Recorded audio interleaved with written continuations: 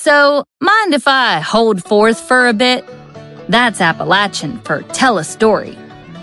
You romantics at heart will love this true tale of the marrying tree.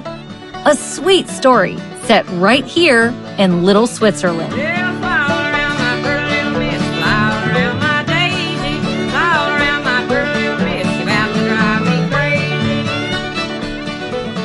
For as long as anyone could remember, a large linn or linden tree stood at a place called Lynn Gap, just outside of town.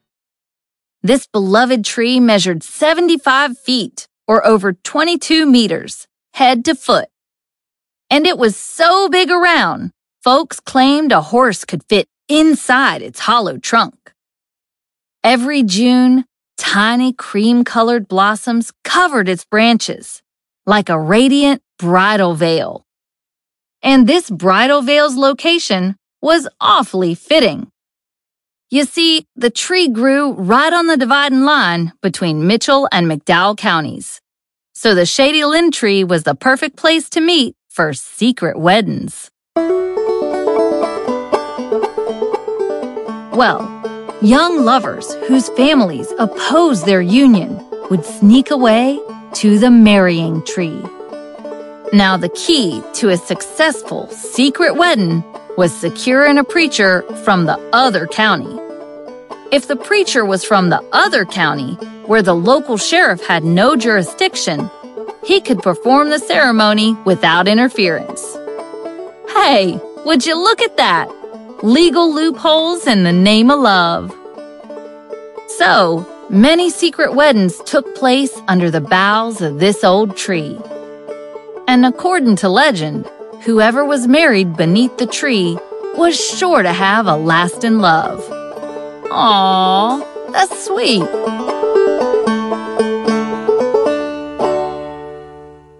Now, estimates put the big linn at around 500 years old when, in 1965, it was chopped down on account of old age and disease. But after the ancient tree was cut down, new shoots began to grow from the old stump. That tree was not ready to say its goodbyes just yet. 'Cause today, 3 young linn trees stand in the exact same spot as the old marrying tree. So maybe one day, lovers will once again rendezvous under the shade of these linn trees.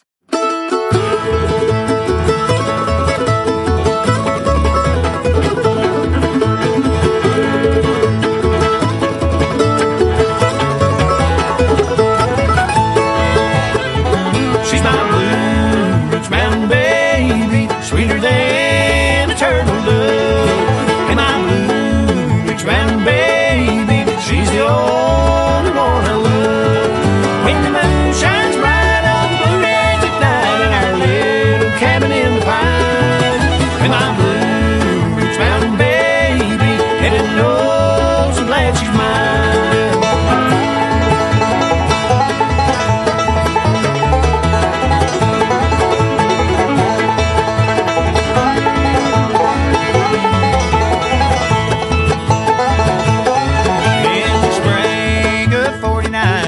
Back in the hills of Caroline, though we were only 17, without the sea